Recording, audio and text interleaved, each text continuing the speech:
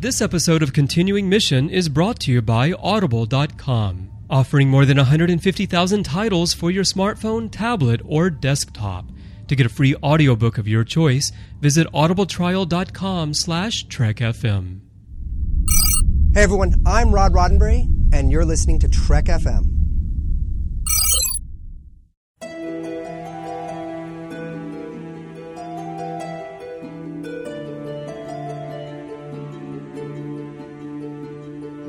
Welcome everyone to another episode of Continuing Mission, our look at the ways in which fans are keeping Star Trek alive. I'm your host, Christopher Jones. The primary focus of this show is fan series and films, and one of the biggest is Star Trek Continues. The first 3 episodes have recaptured the look, the feel, and the spirit of the original series with incredible authenticity. But in the process of recreating the 1960s television icon, Star Trek Continues hasn't shied away from addressing some of the gaps in TOS. For many, one of the most noticeable missing links in the original series is the gender balance amongst the Enterprise crew.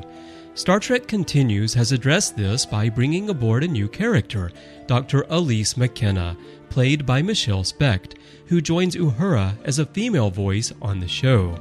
Additionally, Dr. McKenna brings a TNG element to the 23rd century in the form of Ship's Counselor. While this may ruffle the feathers of some purists, I think the results more than speak for themselves.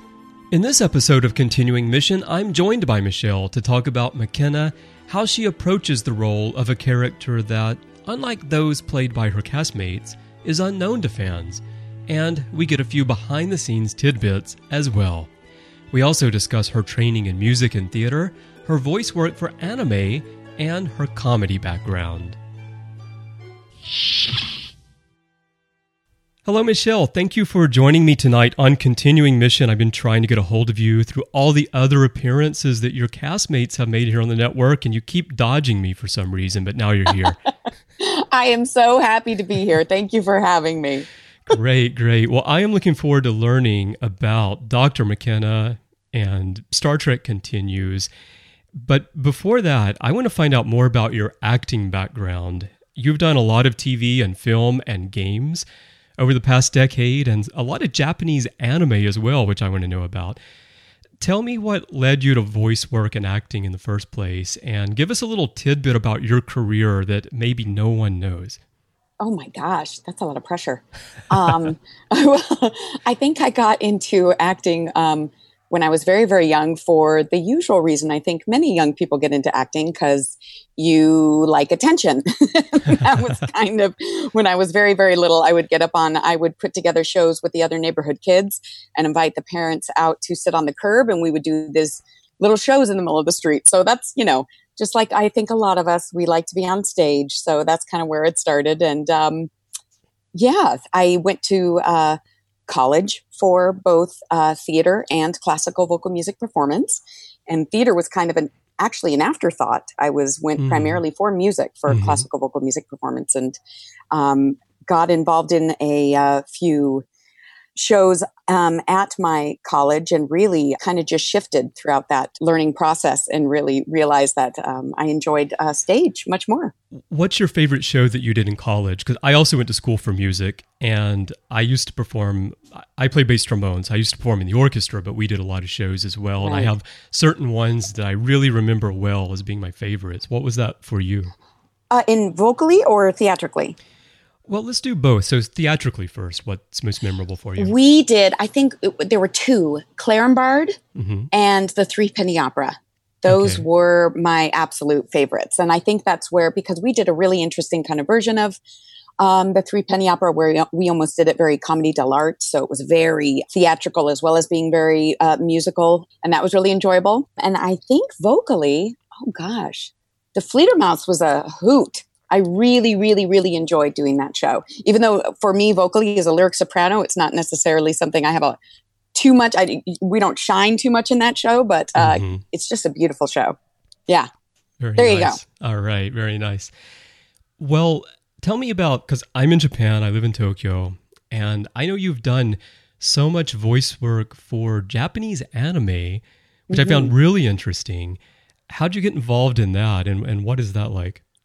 I was very lucky in a way. I was a huge anime fan and had been since college, but I was kind of alone in it. I didn't know a lot of other people that I knew, at least in my circles, who enjoyed it. So when it became more mainstream on Cartoon Network, on Adult Swim, you started seeing shows regularly late at night.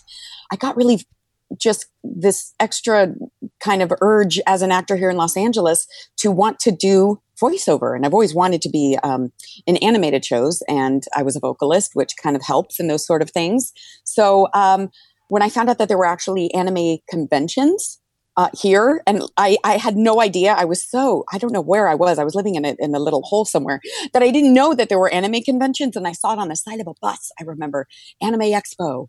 And the first time I went was in 2005. And I was like, oh my gosh. And when I started looking at the schedule, they had voiceover actors. They had panels with voiceover actors and with voiceover production companies who were redubbing some of my favorite shows for English speaking audiences. And I was like, oh my gosh, I want to do that. So I went to a couple of the panels and just basically used it as a way to kind of introduce myself and say, hey, I'm an actor, love to get into voice acting. This is my background, a lot of theater, a lot of vocal training. I would really love to give it a shot. And I came in and started reading for a couple people, and I started booking some jobs. So it was really, I consider myself very lucky. I certainly don't do a lot of it. It's not my primary thing, because I'll be very honest, and I'm sure a lot of your listeners know this, recording anime, re-recording Japanese anime into English is incredibly difficult. It is far more difficult than doing anything in Western animation or in video games, or even. It is so incredibly difficult because you're matching a pre-existing piece of art. And a pre-existing piece of art that was in another language. So the mouth flaps, the timing, trying to do a translation that makes sense, coinciding all of those technical aspects, as well as giving a believable and wonderful acting performance at the same time, is incredibly difficult. So I think once I started doing it and realized that I do enjoy it, but honestly, it causes a lot of anxiety because it is so difficult getting into that booth and doing that. And there are people that excel at it, and they are so good. And I think they are underappreciated for how difficult that art form is, because it is far more difficult than doing anything freely like we do in Western animation and video games. Right, because you can't record the line and then have the animators make adjustments. You've got to go with what was there. And like you said, it's already a different language to start with, and it needs to look kind of accurate, right? Right. So the translation can sometimes be an issue if you need to. Sometimes the translation doesn't match the already existing mouth flaps. So it has to be rewritten on the fly. A lot of times the beats are very different than what even facially than what you would want to say, giving a believable performance. So that has to be adjusted. It's a very, very difficult process. Although it's really fun to do, it's also, at least for me, really stressful. Well, if we go back to those conventions for just 1 second here before we get into Star Trek, I assume you started cosplaying at anime conventions? I did. Very, very mildly. I actually far more enjoyed cosplayer because they are so skilled. A lot of the kids that put together, spend months and months creating these amazing costumes. Part of the joy, one of the main things I loved about going to conventions was just taking pictures. If I did, it was very mildly with like ears or a tail or something like that. Yeah. Have you been to Tokyo before? Yes, I have. Okay, so you've been to Akihabara. Yeah. Have you seen the cosplayers around, just around town? Oh, yeah. Amazing. Yeah. I was taking pictures like a fiend. I bet. All right, well, let's talk about Star Trek a little bit. In Star Trek Continues, you play the role of Dr. Elise McKennah. And in New Voyages, the episode Katamba, you also had a role as Callie. And that episode was actually directed by Vic. Were you a Star Trek fan growing up, or have you gotten up to speed on Star Trek after taking on these roles? I am both a huge anime fan and sci-fi fan. And as I've, since college and my years right afterward, I was a huge anime fan. And now I think in my young adulthood and up until now, I've become a huge, even bigger sci-fi fan. I've always been, but I grew up on watching Next Generation. That was my favorite. Yeah. I was obsessed with that show. I love that show. I grew up on that throughout junior high and high school. So that's kind of my first love in the Star Trek universe. And then I got introduced to the original movies, and then I started watching the original series. And then there's, of course, DS9. I mean, all the good stuff that came afterward. So yes, I'm a huge, huge Star Trek fan. But the original series has its own universe. It has its own particular lore and fandom that is different. Yeah. It is different. So it's so unique to be a part of something that is so dedicated to bringing back such a particular and specific part of that Star Trek universe. Yeah, definitely. And you guys are doing it so well. I always comment on the details all the way down to the film grain, the feeling of the image. Right. Even though it's being shot with modern HD equipment, it still feels like it was shot in 1967. Oh, so many steps were taken to do exactly that. Everything down to the fabric and the buttons and every little piece that you were seeing on screen, even if it's just for an instant, even if it's something you would never even notice. If you were to go to our sets and walk them, they will be spot on, exactly like the Desilu soundstage when it actually existed. It was literally laid out to be exactly that. Now, is the food service identical to the 1960s? Do you get the same types of foods that would have been served then? Have you seen kind of questionable expiration dates on anything? No, they actually feed us very, very well. Great. Well, if you're going for authenticity, Yeah, that's right. That's right.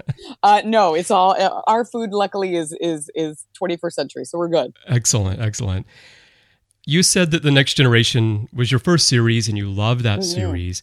And on TNG, we were introduced to Deanna Troi, the ship's counselor. And of course, it makes sense that a crew, and especially a ship, in that case with families, that is on an extended deep space mission, would need the services of a counselor. And in fact, I would think more than one counselor for that many people.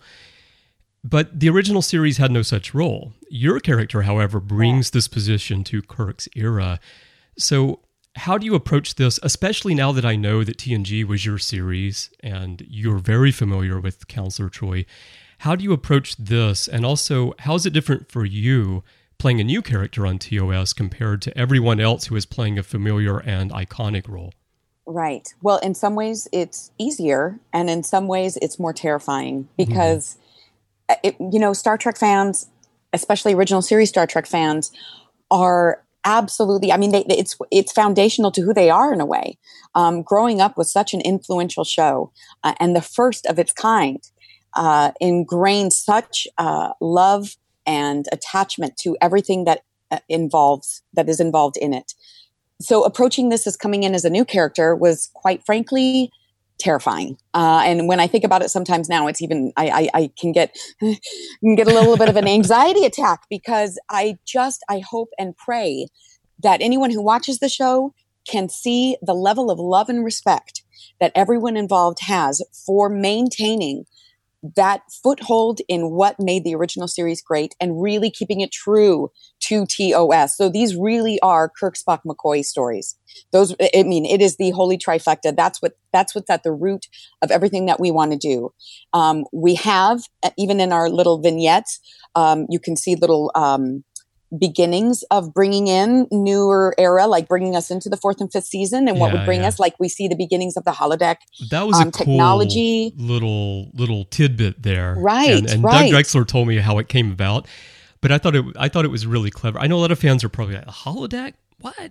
I think a lot of fans don't realize the holodeck actually got its start in the animated series. Exactly. So it was around in that time period. Right. It does have its place in canon. Absolutely. Yeah. But so first and foremost, I just wanted people to know, and I certainly hope they do know, that I want her to be nothing more than an asset. I don't want her to be a Band-Aid stuck on the side that doesn't make any sense. And we approach every single episode knowing that she is, we want to have her be simply a part of that extra wonderful added bonus of Uhura and Sulu and Chekhov, these characters that we know and love and are already within that well-established universe. And hopefully adding her in just adds a voice that might not have been in the original series, but is still welcome and very well fitting. So that's just, we approach it with such care. And I really, really, really hope that fans of the original series can see that care and love and respect that we're doing this with. So who first proposed the idea to you that you would play a new character that is supposed to be on the Enterprise during the 5-year mission, but we never saw before? Well, we were kind of it was Vic and a lot of the, and Steve Dangler and a lot of the guys, it was mostly Vic. He was brainstorming for quite a while on how to, Star Trek, the original series, is absolutely a cultural icon. It is a product of its time, of its era, and its culture. So we're trying to revive something that is a product of that particular time, era, and culture. Right. We're trying to do that while ourselves being a product of our present time, era, and culture. So there's this weird, we can't help but be influenced by who we are now in the time and era and culture we live in now, while trying to bring back to life an already very well established, loved era and cultured time. So if we're doing that and also trying to bring it forward a little bit, bringing in elements like, I do know that, Sally Kellerman, wasn't that her name?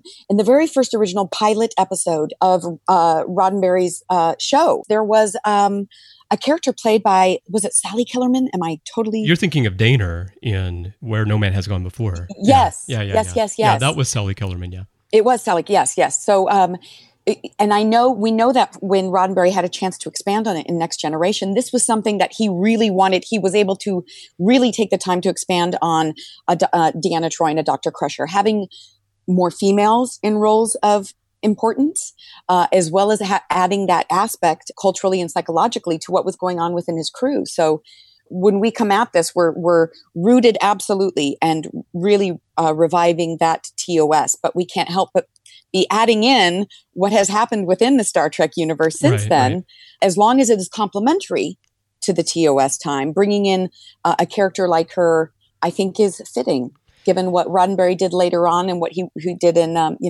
in Next Generation. I don't think it's so much of a leap either, because we only saw certain characters on the original series most of the time, but when they needed someone else, there were all these other people on the ship. I mean, they've got like dedicated archaeologists and weathermen, apparently, and all kinds of people. So it's certainly not a stretch that Dr. McKennah would have been there.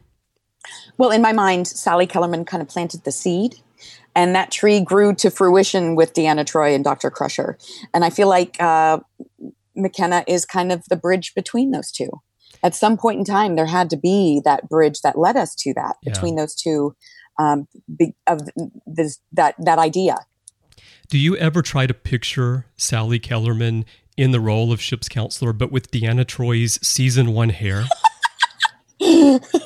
Oh, in my dreams. But blonde, of course. Well, of course. Come on.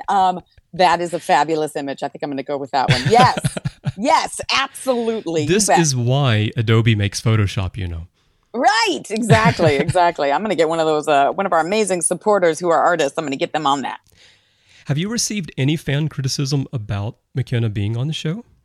Yeah, a little bit. For the most part, I would say 99% of the time, people are really supportive. And in fact, I've gotten a number of, and this is kind of what's most meaningful to me, a number of emails of men who grew up as young men watching the original series, who are now grown and have families of their own and have daughters, saying, I had so many characters that I personally identified with growing up watching this beloved show that shaped who I was as a person.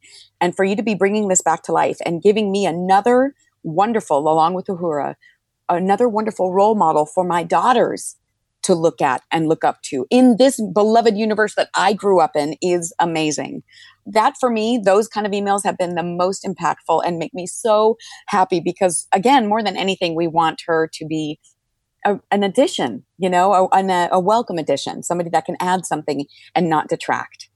Yeah, I think it's great because I think the show does need more of a female presence, especially to bring it in line with the audience today. Well, and what Roddenberry's original vision was. I mean, and that's what we did even in the second episode, Lilani, with having Aaron Gray play a Commodore. That would be absolutely, that was part of what I believe was envisioned. Well, let's not forget that in the original pilot, Majel was actually the number first. one. Yeah, So, exactly. But the studio is like, you can't have a woman as the first officer of the ship. Right. So it wasn't that Gene Roddenberry wanted to have all men on the ship. Right. Plus Uhura. So, well, you mentioned Lolani. Which is your favorite? And I know this is like trying to choose amongst your favorite children, but of the 3 episodes, I feel like Lolani is the episode where your role is the most pivotal and your interaction with Lolani. Of the 3 episodes, which was the most rewarding, I guess I would say, for you as an actress to play your part? Well, that's fairly easy so far because we've only had 3, and my role in the third one, because where the heck was McKennah in this mirror universe? We never saw her before, so the fact that she was even there, more. I was really oh really? Yeah, because I was just excited she was there. I'm like, yeah, she's there doing so. Well, that might be the mirror version of counseling. Perhaps pretty that's sure what she's doing to give therapy at that time. In the mirror universe, there you go. Well, I'm pretty sure that Chris and James told me before when you guys were working on it that Michelle's outfit in the 3rd episode is everyone's favorite, and when you see it, you'll know why. And so I'm watching the episode, I'm expecting to see more of you. I don't mean that like more of you. I mean more your character appearing more in the episode. Yes. And then there's that scene, and so I was expecting that you would have a bigger role in the episode. Well, again, McKenna it's the trifecta. This show really is all about Kirk, Spock, and McCoy. So I am grateful that she has been as well received as she has been. That makes me, I can't even tell you how happy that makes me, because more than anything, we want the folks who know and love the show to accept her in that regard, and it has been overwhelmingly so. And yeah, I did get a lot of it was also very nice, honestly, to get a lot of response like, we wanted more of you. Where was McKenna? Where was McKenna? Yeah, so that was really nice to hear. So when she does come back, it will be something as meaningful and impactful. But again, if it doesn't serve the story, then we don't need to have every single character in there plopping in and just to give them something to say or do. It really needs, and that is first and foremost with Star Trek Continues. It is story, story, story, all about the story. How can we recreate something with meaning, with action, with a moral issue, an ethical dilemma, something that's going to be challenging both socially and for me, psychologically, in line with what that original show did for everyone. And if it doesn't serve that purpose, then we don't need to bring everybody back and just give them something to say or do. It's not appropriate for what we're trying to do. And it wasn't appropriate in the original show. So we're kind of following suit with that. But getting back to your question, I would have to say my favorite absolutely is the Lolani episode so far. Although to watch it, for me to be in it, it was Lolani. To watch, I think it had to be the Mirror, because it was so amazing. But just because visually and action-wise, and being able to shoot on the original Galileo at Houston Space Center. Holy, come on, that was amazing.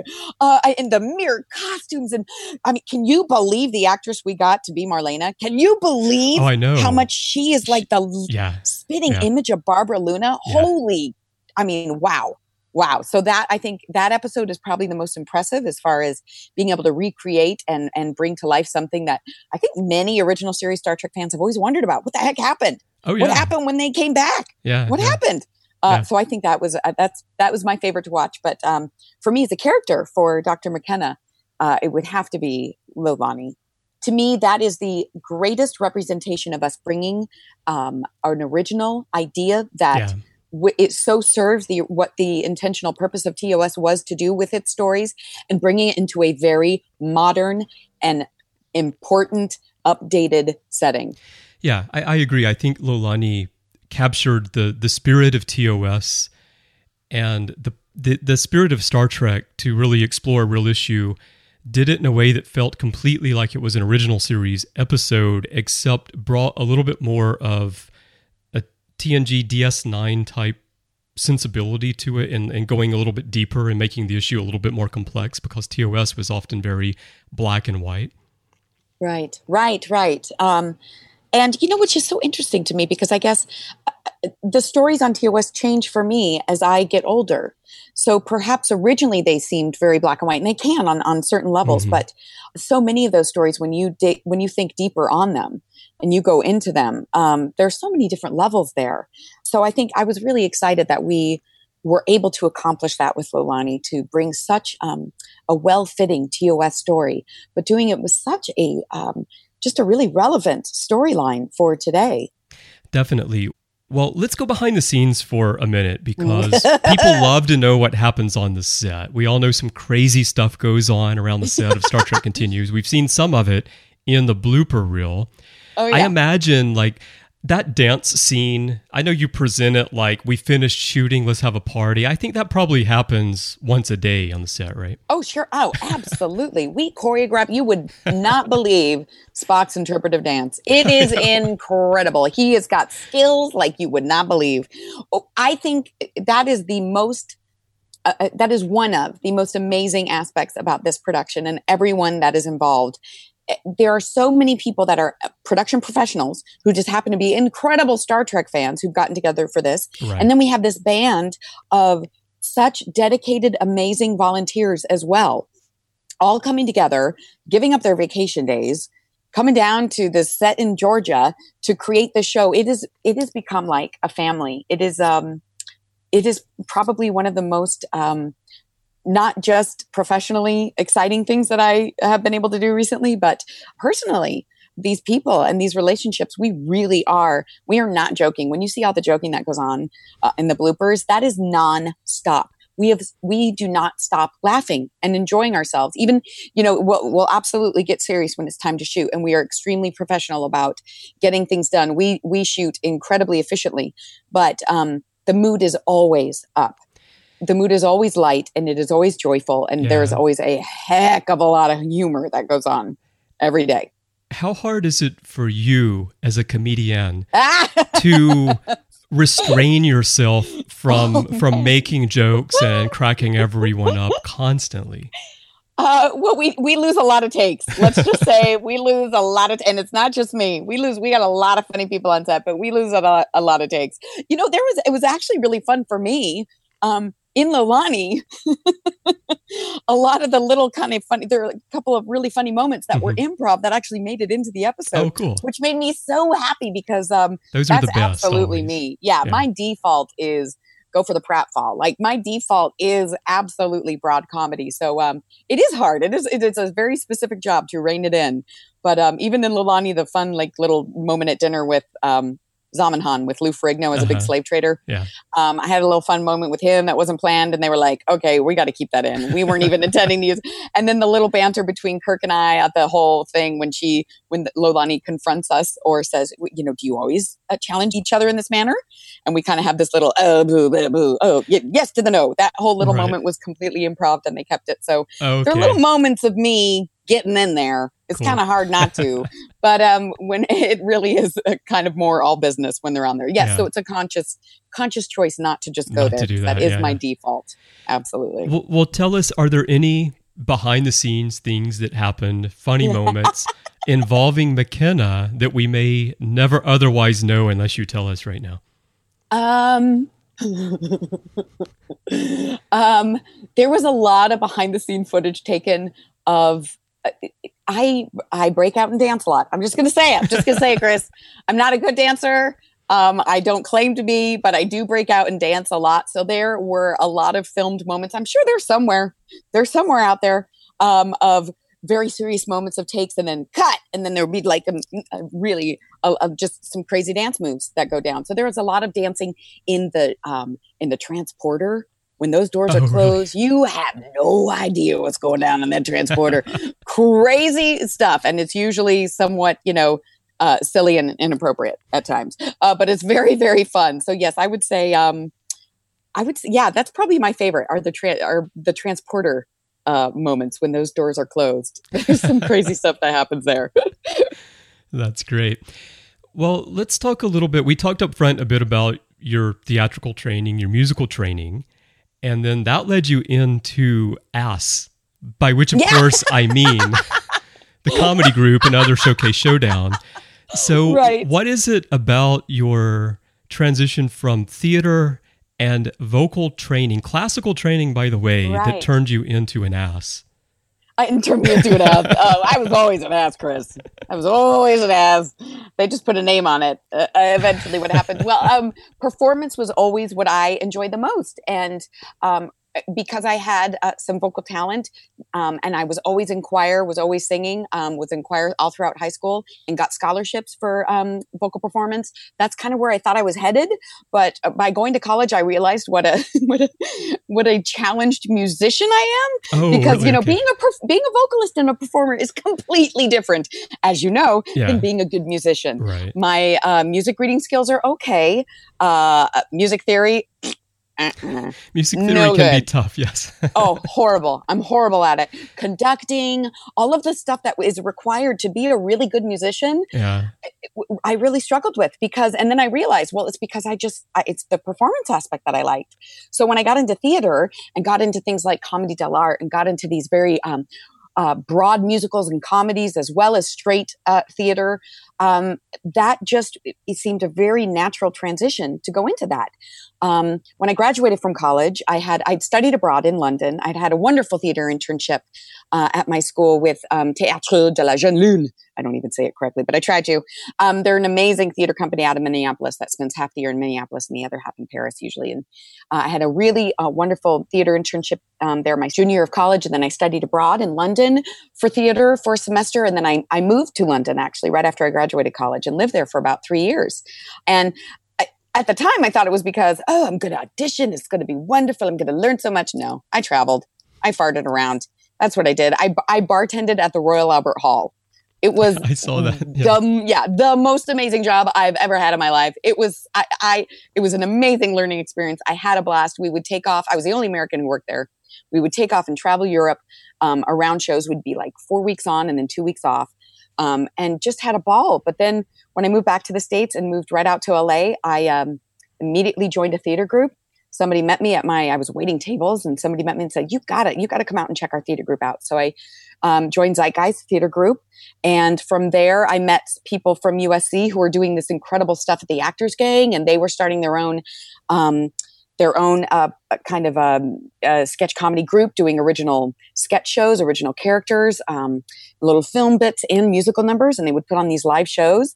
And it kind of grew out from there and really found a home doing sketch comedy. It's I love it. I love the broader the comedy, the better, as far as I'm concerned. So that's cool. We did that for about 8 years. They turned it into a TV show, actually. So it was really neat. Yeah, I love sketch comedy. I would be terrible at it, but I had the guys from Titled Sketch Project on a show a couple of years ago. They did the Patrick Stewart imitation of A Christmas Carol, and they've done other Star Trek fabulous. sketches. Okay, Space then Idiots. yes, I have seen them. Yes, they're really funny.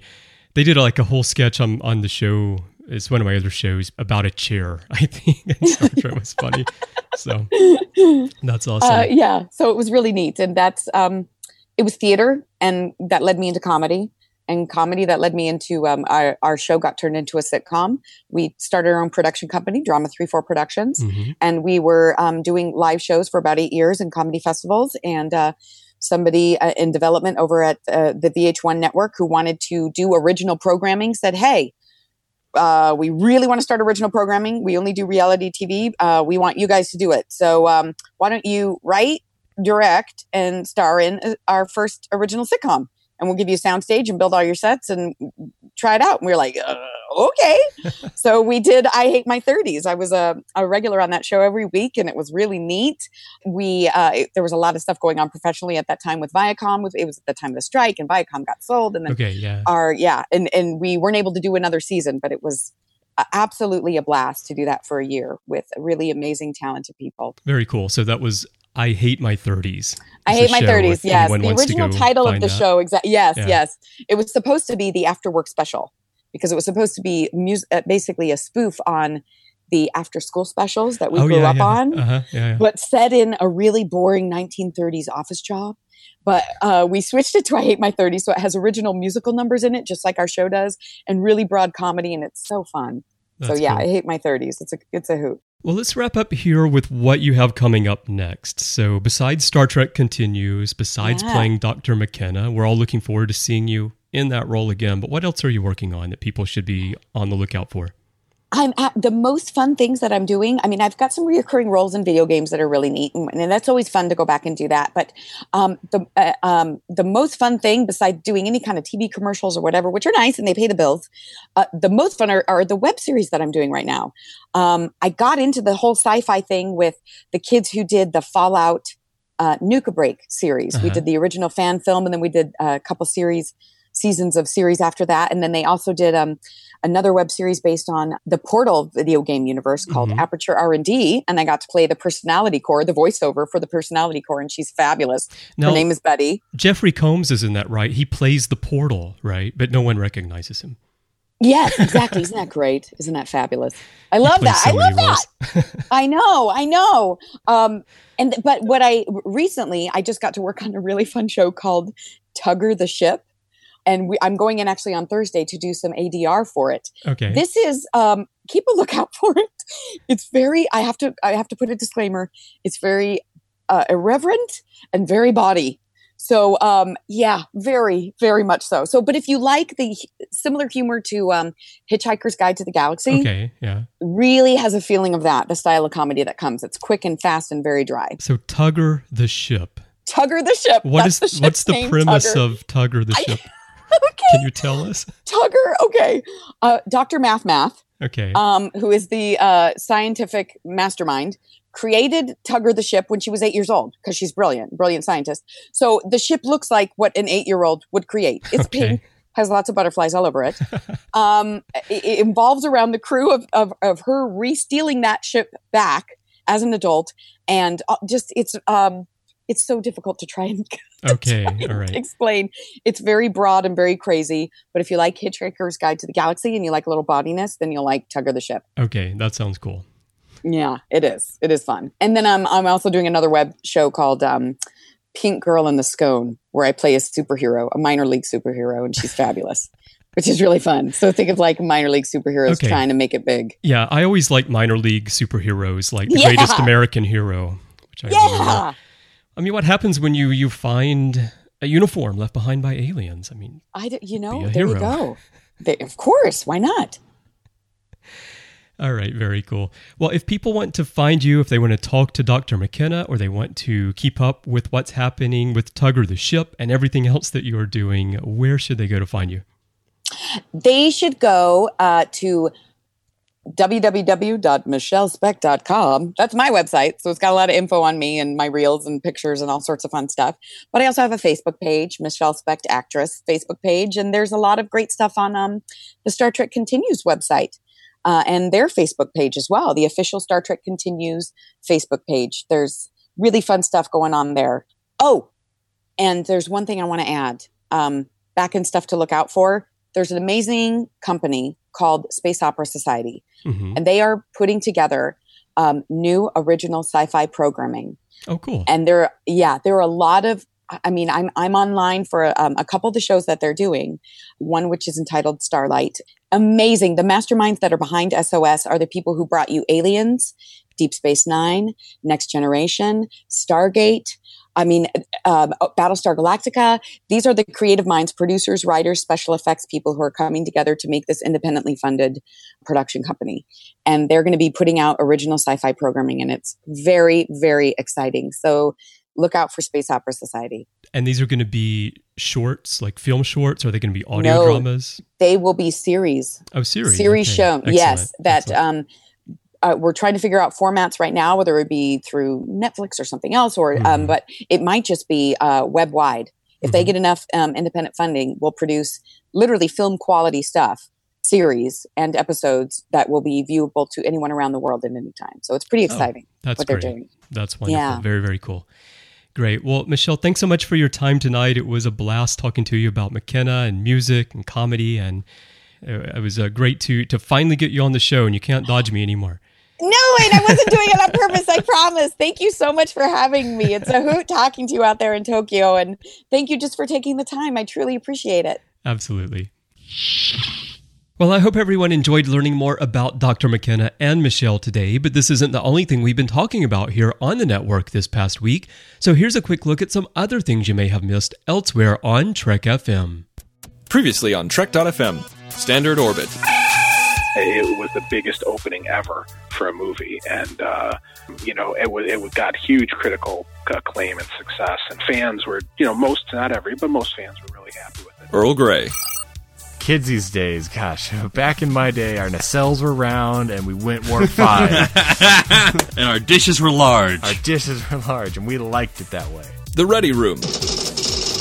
Yeah, one of the things I noticed about that in terms of the population is everybody on a Mini-R seems to have a number in their name, which may indicate that they have a lot of children, perhaps, to kind of compensate for the fact that they're killing 3 million people a year. The Orb. Morn chest bumping a dancing Bolian is one of the best scenes in Deep Space Nine. So awesome. To the Journey!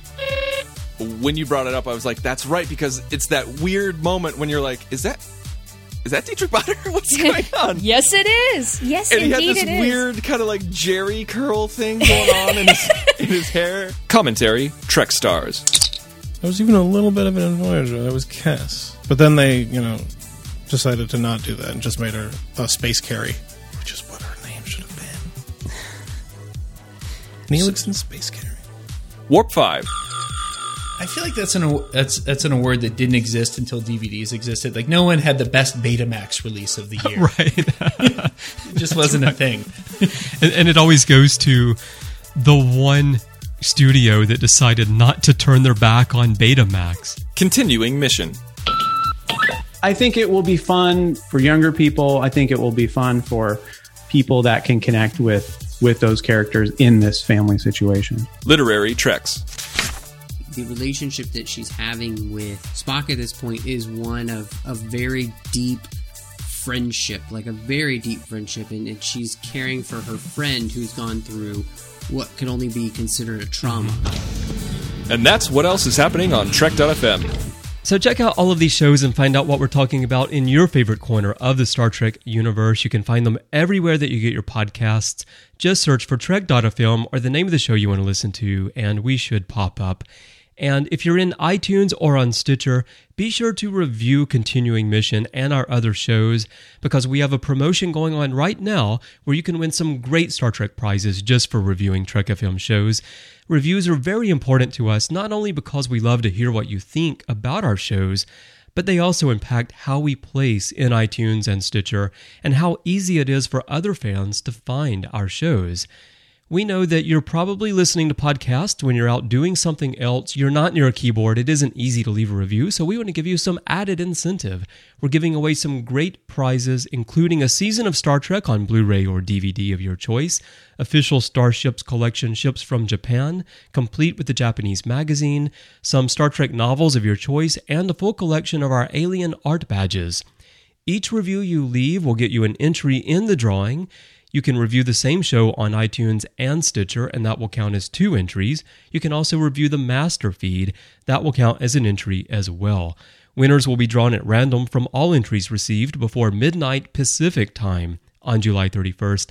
And it's very easy to enter. You just need to leave the reviews and then go to trek.fm/review and complete the form that you find there. That helps us match you up to the reviews, helps us contact you to say thank you and let you know if you won. And that's all there is to it. Again, leave reviews in iTunes or on Stitcher, then visit trek.fm/review, complete the form there, and that's it. So we look forward to hearing from you, and we thank you for your support of the shows. Speaking of reviews, I would like to share with you a review left for us in iTunes by Chappie5574, titled Insightful and Exciting. 5 stars. Chappie said, Continuing Mission is at the top of my list for Trek FM shows. It's wonderful to hear of the independent productions in the works. There is a current void for new Star Trek, and fans are filling it. Thanks for keeping us informed. It's exciting to hear about what is being made. Well, thank you so much for that review there, Chappie. I'm glad that's connecting with you. It's the reason I started this show. I did a few interviews about fan series and independent productions on Matterstream. And then, of course, we've had the Star Trek Continues crew on the Ready Room one time. And I just felt like we need a show just for this, so we can do this every single week and we can really touch on the wide range, because it really is astonishing the number of productions that are out there. So I'm glad that's connecting with you and really appreciate your review. If you'd like to leave some feedback on today's show, let us know what you think about Star Trek Continues, Dr. McKennah, Michelle, whatever you want to talk about. There are a number of ways that you can do that. You can find the network on Twitter. Our username is TrekFM. On Facebook, we're facebook.com/TrekFM. We have a community on G+. We have forums at trek.fm/forums. You can even send me a voicemail through the website if you look in the left sidebar on the show page. And of course, we have a contact form, trek.fm/contact. Choose to send to a show and choose Continuing Mission. That'll come to me by email. If you'd like to find me personally, I'd love to talk to you. You can find me on Twitter. My username is CBrianJones, the letter C, and Brian with a Y. I'm also on Facebook, facebook.com/CBrianJones, and I have my own website as well, cbrianjones.com. So hit me up in those places and talk to me about Star Trek, whatever you want to talk about, and I look forward to hearing from you. Before I let you go, I would like to tell you about our sponsor for today's show, Audible.com. They're the best source of audiobooks that you're going to find anywhere, and I really mean that. I've been an Audible customer for 14 years. I have no plans to stop anytime soon, and I promise you're going to love Audible. And as a Trek FM listener, you can get a free audiobook of your choice just for trying out the service. If you go to audibletrial.com/TrekFM, sign up, choose any book you like. They have a lot of great Star Trek books there. Most current new releases come out in audio format at the same time that the hardcover or the paperback drops. They also have other bestsellers, classics, just pretty much anything you can think of. They're going to have it there with great narrators. It's a wonderful way to read all the books you've always wanted to read but never thought you'd have time for. So go try it out, audibletrial.com/TrekFM. When you try Audible, it really does help us keep Continuing Mission coming to you every single week, and you get great books in return.